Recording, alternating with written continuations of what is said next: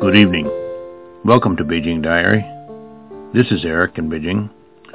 Tonight I want to talk to you about why a woman cannot be elected president. Now I want to emphasize that I'm talking particularly about the United States. This podcast episode is not about why a woman cannot be elected as a national leader. As we know, women have been elected as national leaders in several countries. This is only about why a woman cannot be elected president of the United States. Also, this is not a values discussion. It's not a discussion about why a woman should or should not be elected president. That's an important discussion to have. And I certainly am not hesitant to express my opinions about it, but it's not appropriate at this point. Because if you talk about should or shouldn't, if you start talking about values before you've understood the mechanics of it, then you have people making superficial statements like Americans are not ready for a woman president, which is nonsense. But it's the kind of observations that arise out of a poor understanding of the situation. So I'm only going to explain this in this episode why a woman cannot be elected president. The second discussion would be, should a woman be allowed to be elected president? And if the answer to that is yes, the third discussion would be, what needs to be done to change the system so that a woman can be elected as president? But tonight, we're only going to be talking about the first part. So, if you, after I explain this to you, if you say, that's really terrible, well, okay, whatever. If you say, that's great, well, okay, whatever. But if you say, I still don't get it, then I'm going to be upset. But I don't think that'll happen. I think you will understand after we finish this podcast episode. Some of you will like it. Some of you will hate it. But all of you will understand it. That's my objective, is merely to help you understand why a woman cannot be elected president of the United States. Now, there are two aspects to this. As I said, in this episode, I don't want to be talking about the values of, should a woman be president or should a woman not be president. I don't want to talk about that. I only want to explain to you why it cannot happen at this point.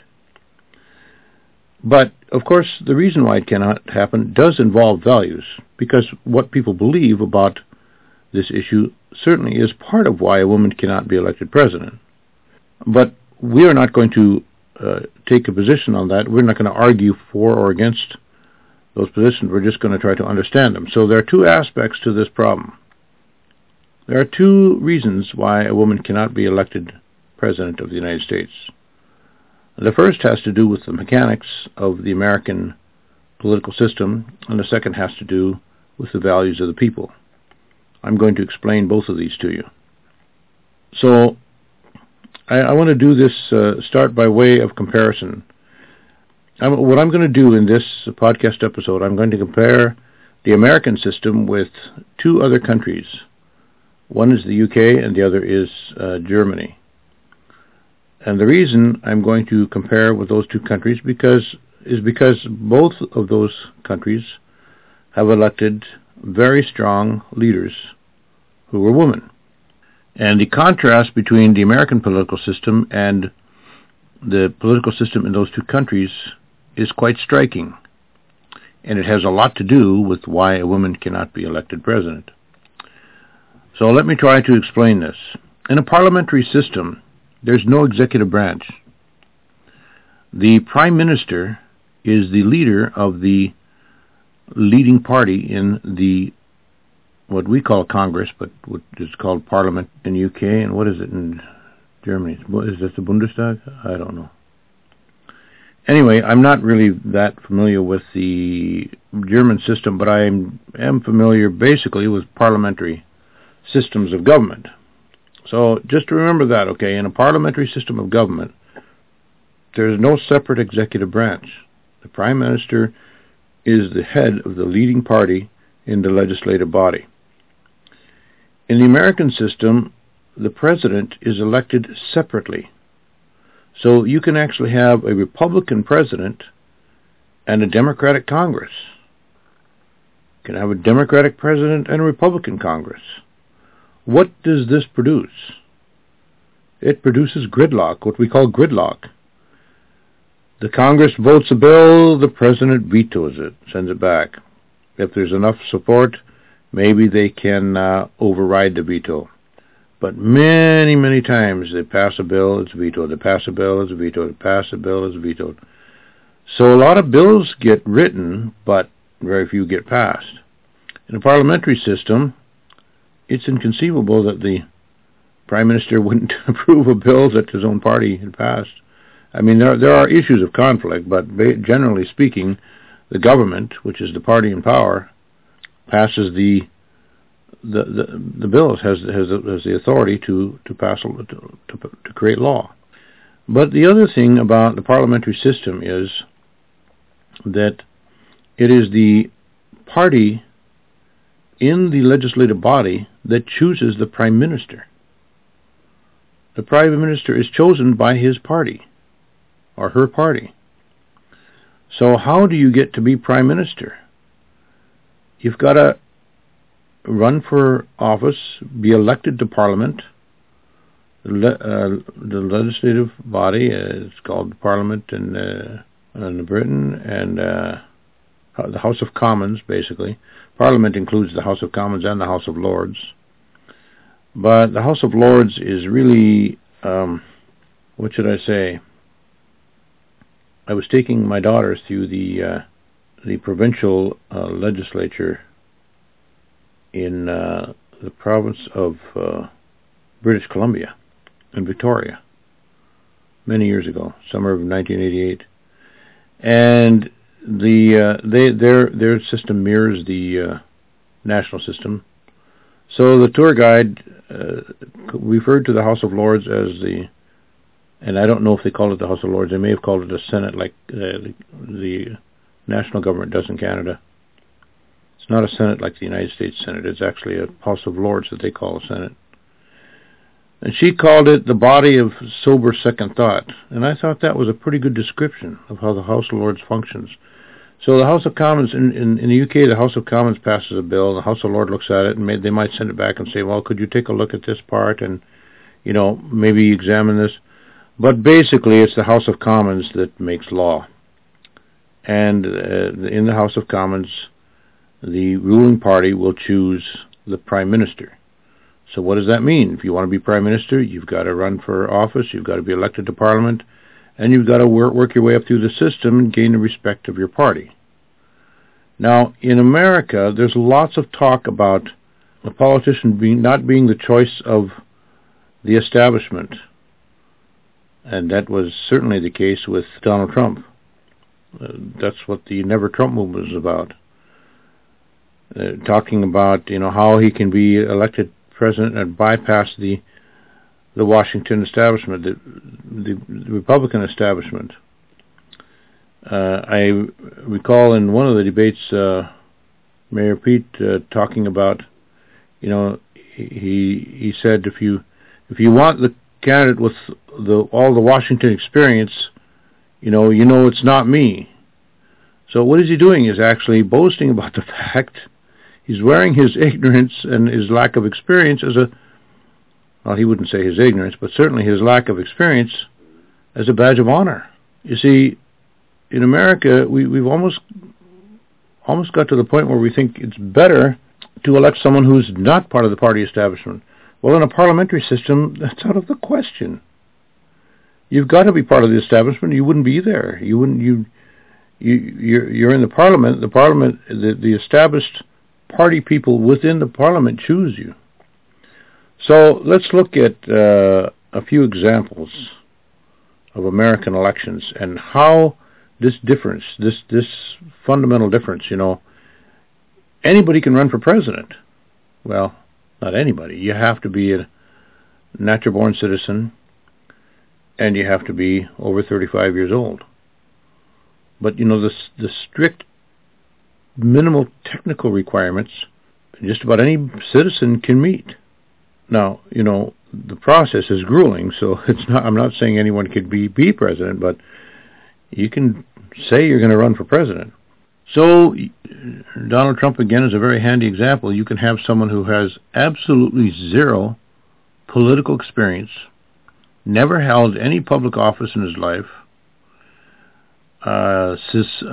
seriously doubted and questioned by the party establishment in the Congress, and yet he becomes the president because of his ability to appeal directly to the people.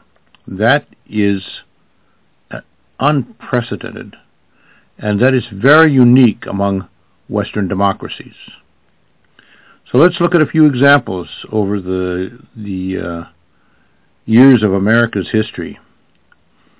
And I'll start with Abraham Lincoln. In a parliamentary system, would Abraham Lincoln have been able to become president? How in the world? It's unthinkable. A one-term congressman? Are you kidding? Now, in Lincoln's case, it's a little different because he was the candidate for the Republican Party, and the Republican Party was new. He was the first candidate for the Republican Party. So I suppose it's conceivable that the party being brand new and so small that he could have been chosen. But it's very doubtful that a one-term congressman would be the person selected by the members of that party in the legislative body to be the presidential candidate. Let's see who else. Teddy Roosevelt, dynamic leader. Lincoln, of course, a very dynamic leader. Teddy Roosevelt, a dynamic leader. Is it conceivable that he could have been chosen as the choice of his party? Not very likely. Now, he had been in the New York State Assembly, but, they pushed him out. They wanted to get him out of New York politics, and they pushed for him to become vice president just to get rid of him. and then, was it McKinley, the president, that he replaced? Anyway, the president dies, and TR is now the president, and Mark Hanna, the political boss in New York, is saying, oh man, now that blink-and-blink cowboy is president of the United States. It's unthinkable.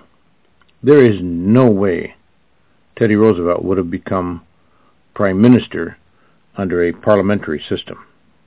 Well, let's see if we fast forward to. Let's look at John F. Kennedy. He was a senator. He was a up-and-coming member of the Congress. I think there's a very good possibility that he could have been chosen as the prime minister if it were a parliamentary system, but not at the time that he was. He would have had to be in that legislative body probably a few more years to be the person selected to be the prime minister.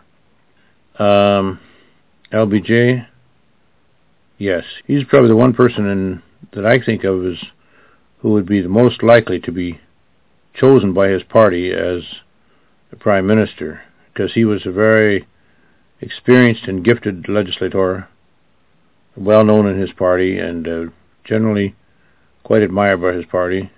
He probably could have become the national leader in a parliamentary system.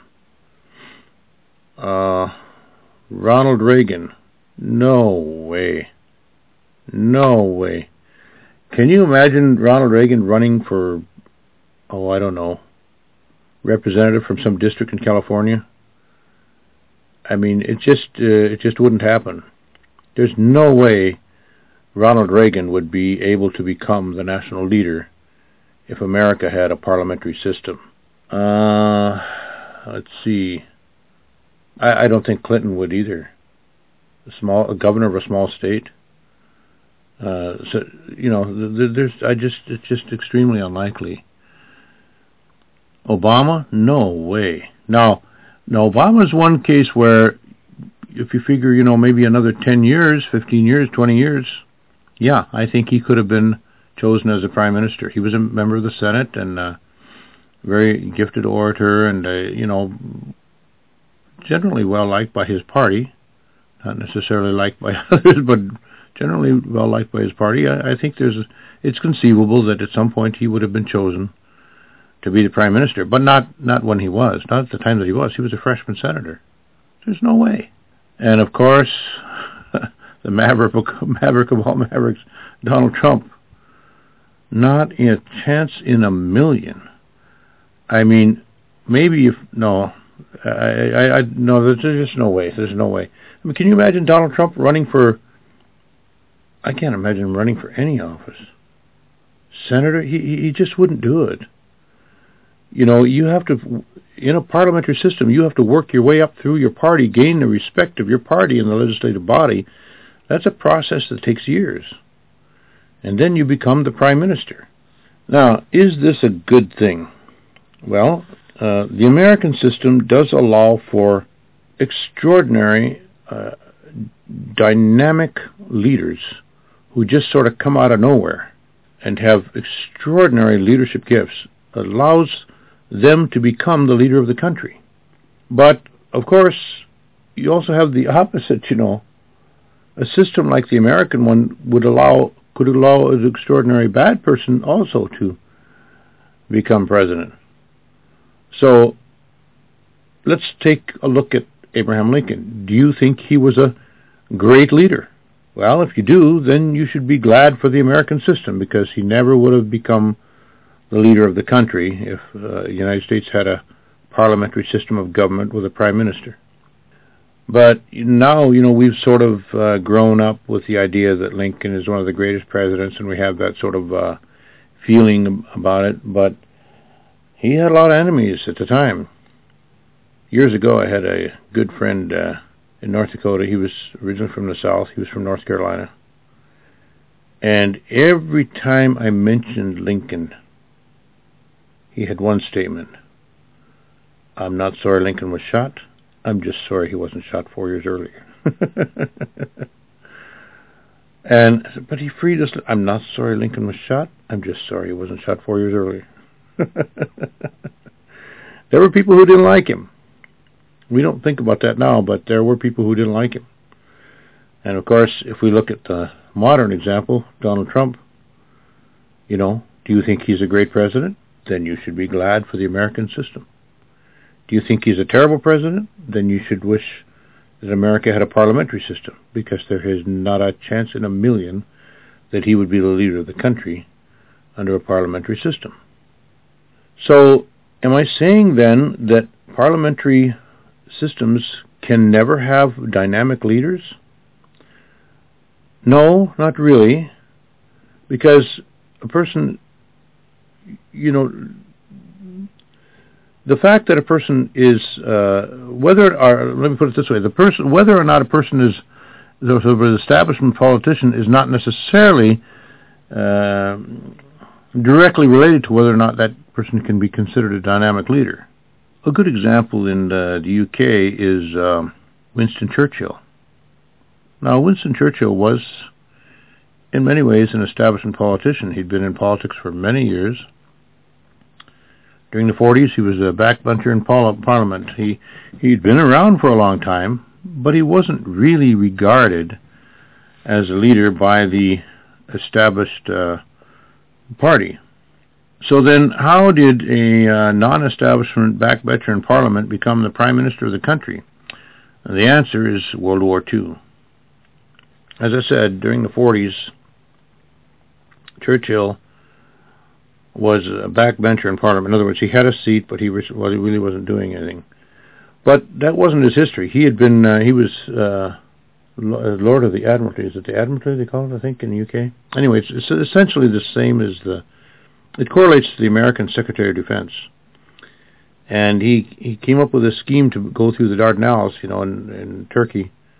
And they hit a mine or something. Anyway, the local person on the scene panicked, and they backed out, and the whole thing fell apart, and Churchill took the hit. He was removed from his position by Asquith, the Prime Minister.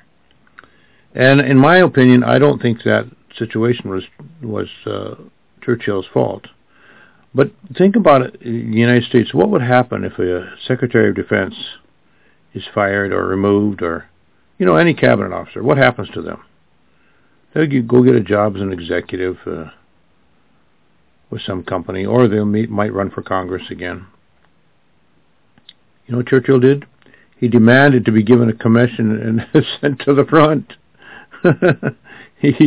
Churchill said one time, a man's life must be nailed to a cross of thought or action. And he was a man of action. And the media thought this was a big joke. What a display of, they just thought it was a show. So journalists, they went to the front, and here's Churchill, bullets whizzing by him, and this journalist said, "Mr.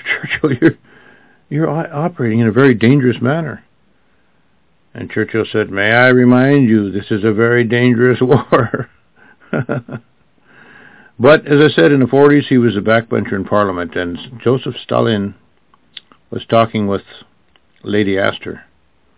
Now, Lady Astor hated Churchill. She was part of that left-wing element in the UK that sort of idolized the Soviet Union, sort of like Bernie Sanders does. There was a bunch of them. There were a bunch of them. There were some in America too. They idolized this utopian system that the Soviets were building until Stalin's purges, and then they were like, "Oh." Now Bernie Sanders is different. He idolized the Soviet Union after Stalin's purges. Figure that one out. But anyway, there were the Bernie Sanders types. Quite a number of them. Before Stalin's purges, there were quite a significant number of them. And Lady Astor was one of them, and she hated Churchill. One time she was talking to Churchill, she said, "If I were your wife, I'd poison your tea." And Churchill said, "If I were your husband, I'd drink it." But anyway, she was talking to Stalin one time, and Stalin was asking her about different leaders, different people in positions of power in the UK, and she was telling him, and she was going through, talking about different people, and she didn't mention Churchill. So finally, Stalin said, he was expecting her to say something about Churchill. Finally, he said, "What about Churchill?" And Lady Astor said, "Oh, he's finished. He's through, he's nothing." And Stalin said, "You wait. If your country is ever in trouble, he'll be back." And of course, Stalin was right. So what put Churchill in power? World War II.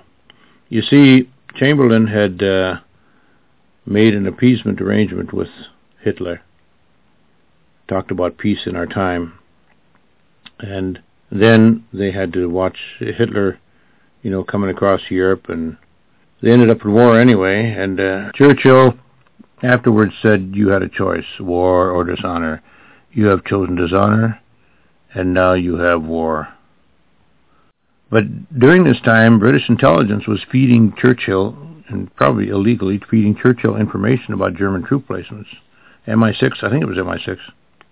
MI6 is sort of the British equivalent of the CIA, and they were feeding Churchill information on German troop placements. So he'd get up in the Parliament and say the Germans are going to do this and this, and people thought, "Boy, that guy's pretty perceptive." But anyway, after Chamberlain's great disappointment and disaster, they were willing to give Churchill a chance to do the job. And so a parliamentary system produced a very, very dynamic leader. But generally speaking, a parliamentary system militates against a non-establishment politician becoming the national leader, because you've got to be chosen by the party in the legislative body. Okay, so I've shown you now how it is that a certain type of person, such as Abraham Lincoln or Teddy Roosevelt or Donald Trump, could not be elected in a parliamentary system. But what I want to show you now is that the opposite is also true. So let me look at the two countries I mentioned, Germany and the UK. again, the reason why I chose them is because they have both selected very strong leaders who are women. The example in Germany, of course, is Angela Merkel, the current, what is it they call it, Chancellor? And the example in the UK is Margaret Thatcher. Margaret Thatcher from the previous generation, or maybe half a generation ago, the 90s, is that right, or the 80s actually. I think the 80s. She was in power about the same time. She was a contemporary leader of Ronald Reagan. The American presidency has 2 4-year terms, so he was finished in 1988. I think she left in 1990. And of course, Angela Merkel in the contemporary period. Now, of course, they're not without their enemies either. But Margaret Thatcher generally is considered to be a very strong leader. And Angela Merkel, she's right now in power, so it's debated. But I personally believe that in history she will be viewed as a strong leader. So, what kind of leader becomes a national leader in the parliamentary system? Why can't that happen in the United States? And the reason is that strong leaders like Angela Merkel or Margaret Thatcher could never be nominated in the American system. Now, why is this? Because the American system, there's a strong strain of identity politics. Angela Merkel and Margaret Thatcher, they were not feminists who went around saying, I'm a woman, I'm a woman, I'm a woman, you have to vote for me, I'm a woman, I'm a woman. They would never do something like that.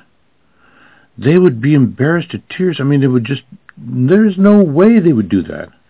They got where they were by working hard, working their way through the system, just like the men did, and doing those things better than the men did.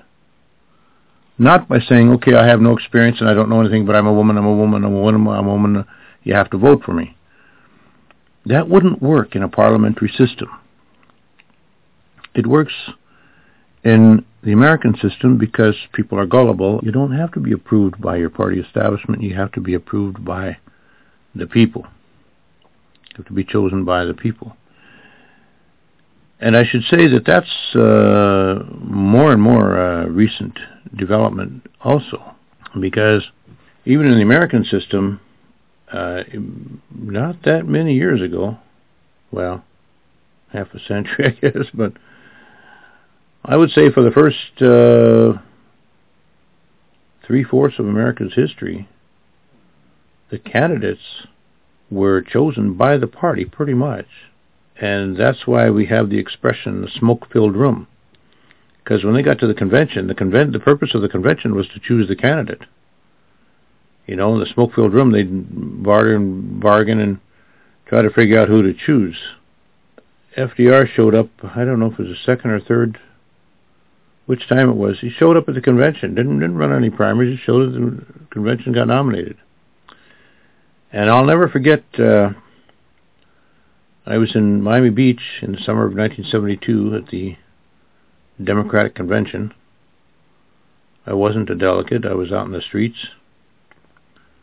And it was a crazy time, really was a crazy time. Had a lot of different groups. It was during the Vietnam period, that was 1972. We talk about the 60s, but in America, when you talk about the 60s, it's actually maybe 63, 64 until the 70s. Basically, the period of the Vietnam War, 64 to 74. That's the 60s. The 60s actually sort of bleeds into the 70s. So this was the 1972, the end of the 60s period, and it was a strange time. And so you in the as the work of the convention is going on inside the hall, you have the protesters out in the streets. Now in Chicago, there in 1968 there was terrible rioting, and the rioters who were punished in Chicago were delegates in 1972, Democratic Party delegates. Jerry Rubin was a delegate, and I think if I'm not mistaken, Abby Hoffman was too. And Mayor Daley was out in the cold. So the radicals had become part of the party. I was doing a program with the Miami Baptist Association, just sharing about the Lord and to different people, and so there were a lot of different groups doing that, and it was just a very unusual time, and a very troubled time in American history, very troubled, and a lot of disillusionment. But I remember Hubert Humphrey showed up at the convention, and he wanted to be recognized as the nominee, just showing up at the convention, didn't run in any primaries. And I thought to myself, no way, Hubert. Those days are gone. That dog don't hunt no more. You can't do that anymore. So the modern system where people run in primaries and are elected directly by the people that's a recent development. I mean, there's always been a certain element of it, but it's a fairly recent development for there to be so much choice directly from the people rather than the party bosses making the decision. Delegates are chosen by direct primary elections now, in many, and caucuses, of course. But the result of that change, and again, that's a recent change. That's within the last 50 years, the last quarter of America's, quarter or fifth of America's history. I would say the last quarter or so of America's history. That's a recent change. And what is the effect of that? Now, in modern elections, we know who the candidate's going to be before the convention even starts. Because they're not chosen by the party bosses at the convention, they're chosen by the people through primaries. So by the time the convention starts, the leading candidate already has enough delegates to pass on the first ballot. So in the old days, they'd get together at the convention and they'd have a ballot, and they'd bicker and talk a little bit, and have another ballot, and talk a little bit, and maybe some candidate who was very bottom and not get that many delegates, he might make some special deal with one of the other candidates, and okay, I'll give you my delegates. A classic example is was it 1952? I can't remember if it's the 1952 or the 1956. I think it was the 52 election where Eisenhower was running for president, and so was Earl Warren. And Earl Warren didn't have as many delegates. He wasn't going to win. It was quite clear he wasn't going to win. So Ike said, you should release your delegates. So Earl Warren said, okay, I'll release my delegates. They can vote for you if you will appoint me to the Supreme Court. So Ike went to Washington and went to the White House, and Earl Warren became Chief Justice of the Supreme Court. That's how it worked in those days. But now the delegates are chosen directly in primaries, and so the last few elections, they've known. When was the last time they had a contested convention? I think it was the last one I remember is Gerald Ford and Ronald Reagan in 1976. That was hotly contested, and Reagan almost got it, but he didn't quite make it. Ford became the nominee, but that was not established at all by the time of the convention. But in modern elections, before the convention who the candidate. Now, it's not guaranteed, and that's why they argue about it. They're arguing about it right now. That's why they asked the candidates, if we get to the convention and nobody has a majority, will you accept the convention choosing the candidate? And they all said yes, except for Bernie. Bernie said, if I got the most votes, if I have not the most votes, but if I have more votes than any other candidate, I should be chosen. Well, that's not the way it works. The more votes than any other candidate, that's called a plurality. You have to have a majority. So this Democratic convention could be really iffy. But in modern conventions, the candidate usually has enough delegates by the time of the convention. What does that mean? That means that the choice of who ultimately becomes president is more and more coming directly from the people and bypassing the political establishment. That is in sharp contrast to a parliamentary system. Now, sometimes maybe Western or American feminist groups will talk about, try to idealize these parliamentary leaders in other countries and sort of claim them as their own, but it's really not accurate. You know, Saturday Night Live, they talk about Angela Merkel rolling her eyes at Donald Trump. That's complete nonsense. She's a very, very professional, respectful person. I have a very high regard for Angela Merkel. She let in 1 million refugees, or maybe it's 900,000, but extraordinary number of refugees from Syria. And she got a lot of criticism for that. I remember I was at a Think in China meeting in Beijing. A bunch of intellectuals from Italy put together a group, and they had these lectures. And so this guy was talking, and I couldn't figure out where he's coming from, because he kept saying, I'm not from France, I'm not a Frenchman, but he's had a strong French accent. And finally, at one point, he let slip that he was born in Algiers. And I said, oh, okay, colonialist.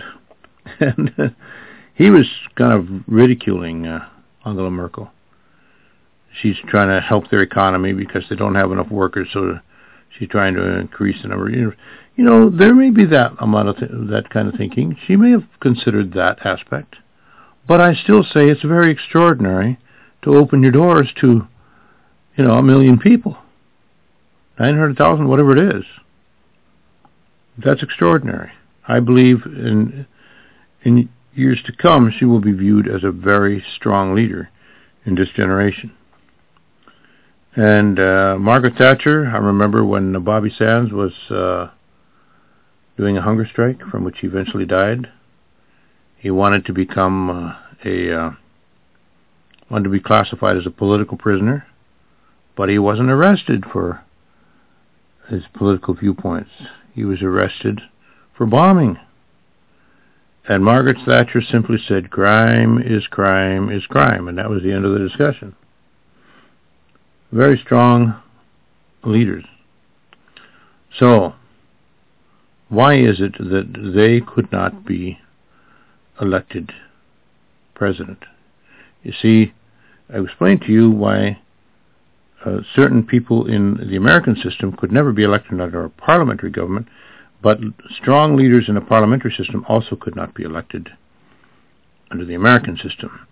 And the reason is because in America, there is a visceral,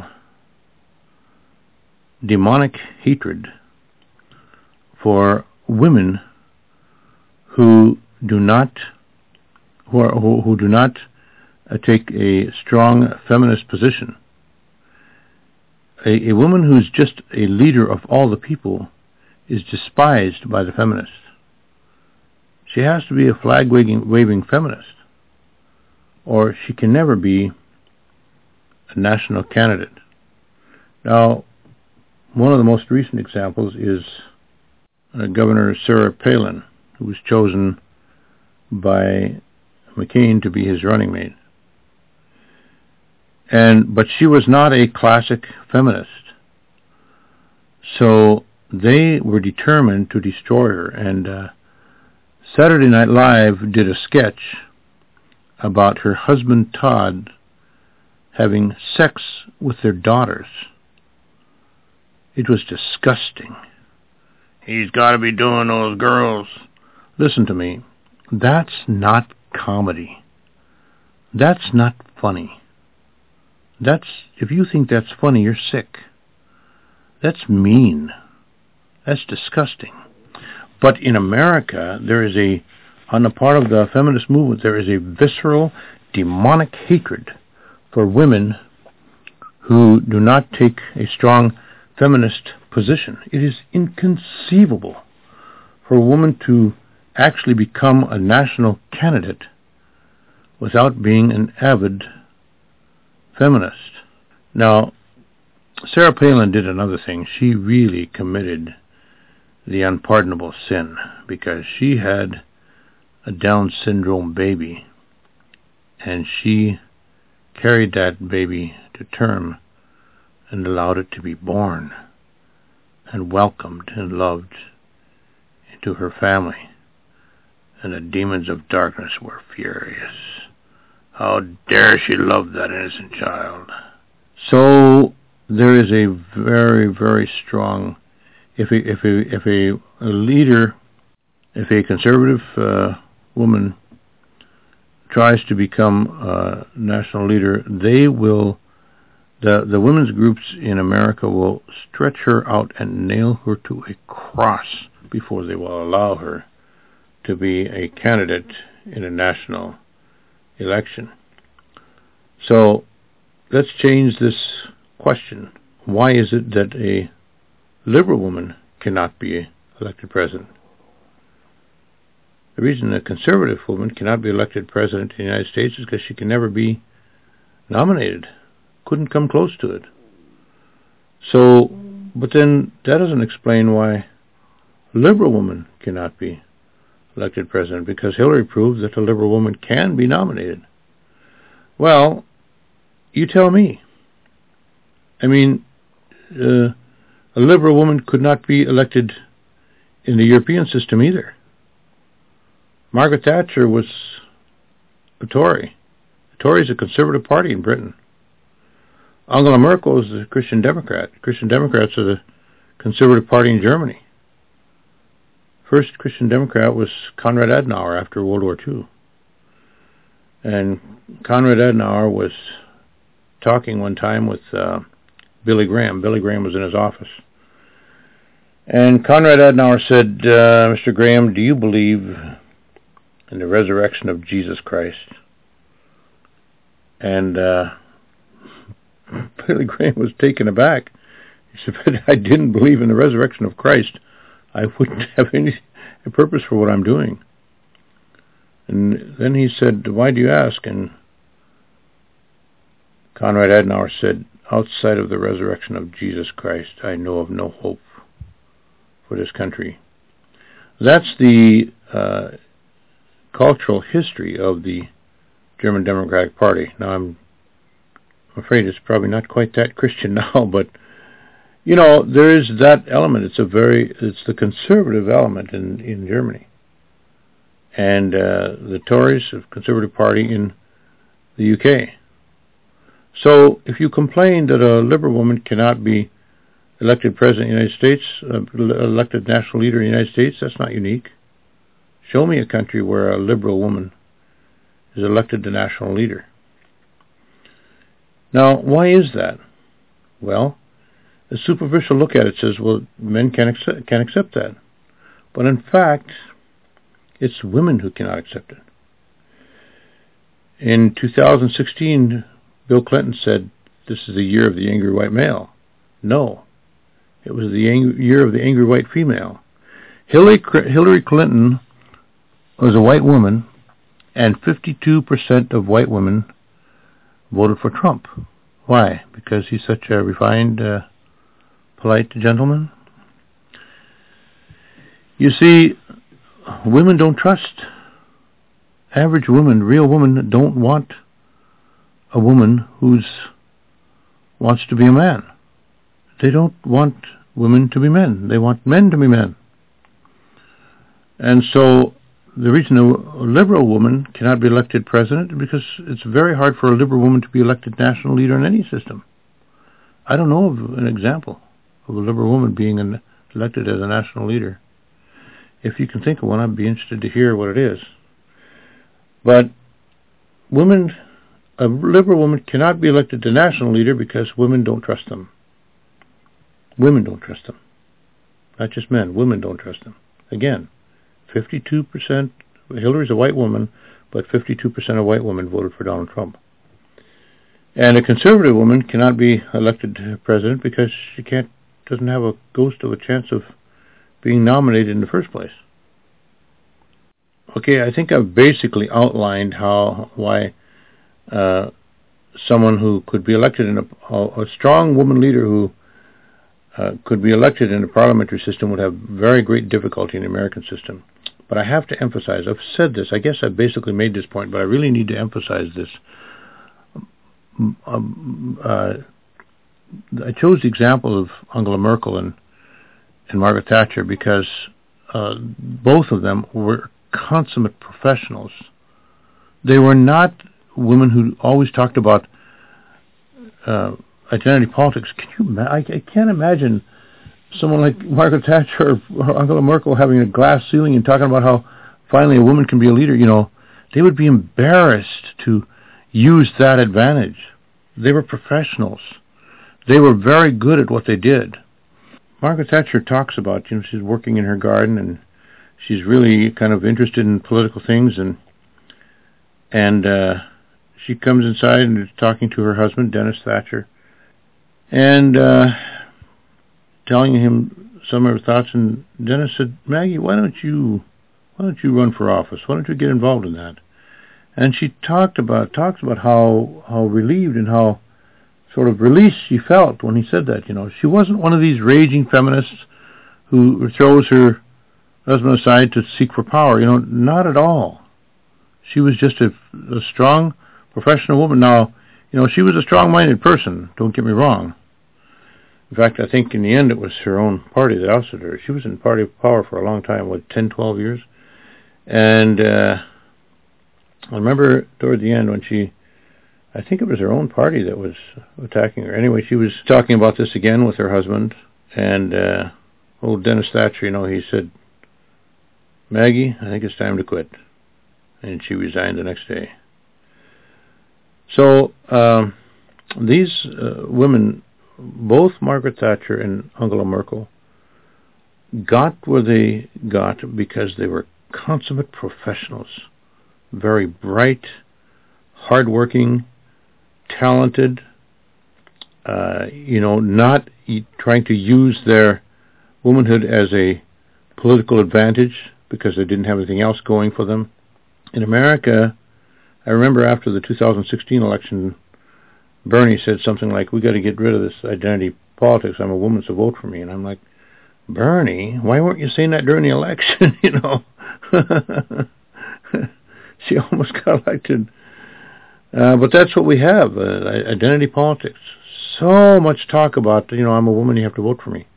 Because Hillary Clinton was a freshman senator. She had no experience. That just wouldn't go over in a parliamentary system. So there's the contrast. Now, so what do you think about that? Is that a bad thing? Is it a good thing? Does it matter? Do you think, it's very, very bad that a woman cannot be elected president of the United States? There was this argument between Elizabeth Warren and Bernie Sanders. She accused him of saying she couldn't be elected president. Well, I don't know if he said it, but I can say it, And not just because of her, it's just women cannot be elected president of the United States. But what about that? Should a woman be able to be elected president? Is it a good thing? A bad thing? That's what I want to talk about next.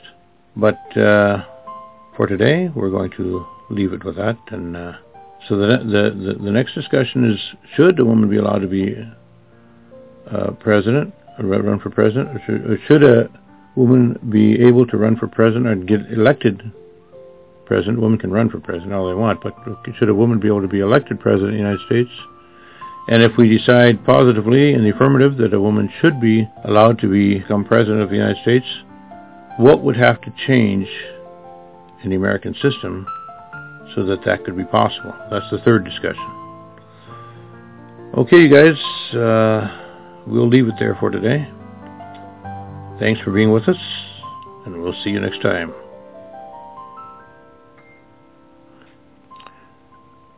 This podcast is hosted online at beijingdiary.podbean.com. That's beijingdiary.podbean.com.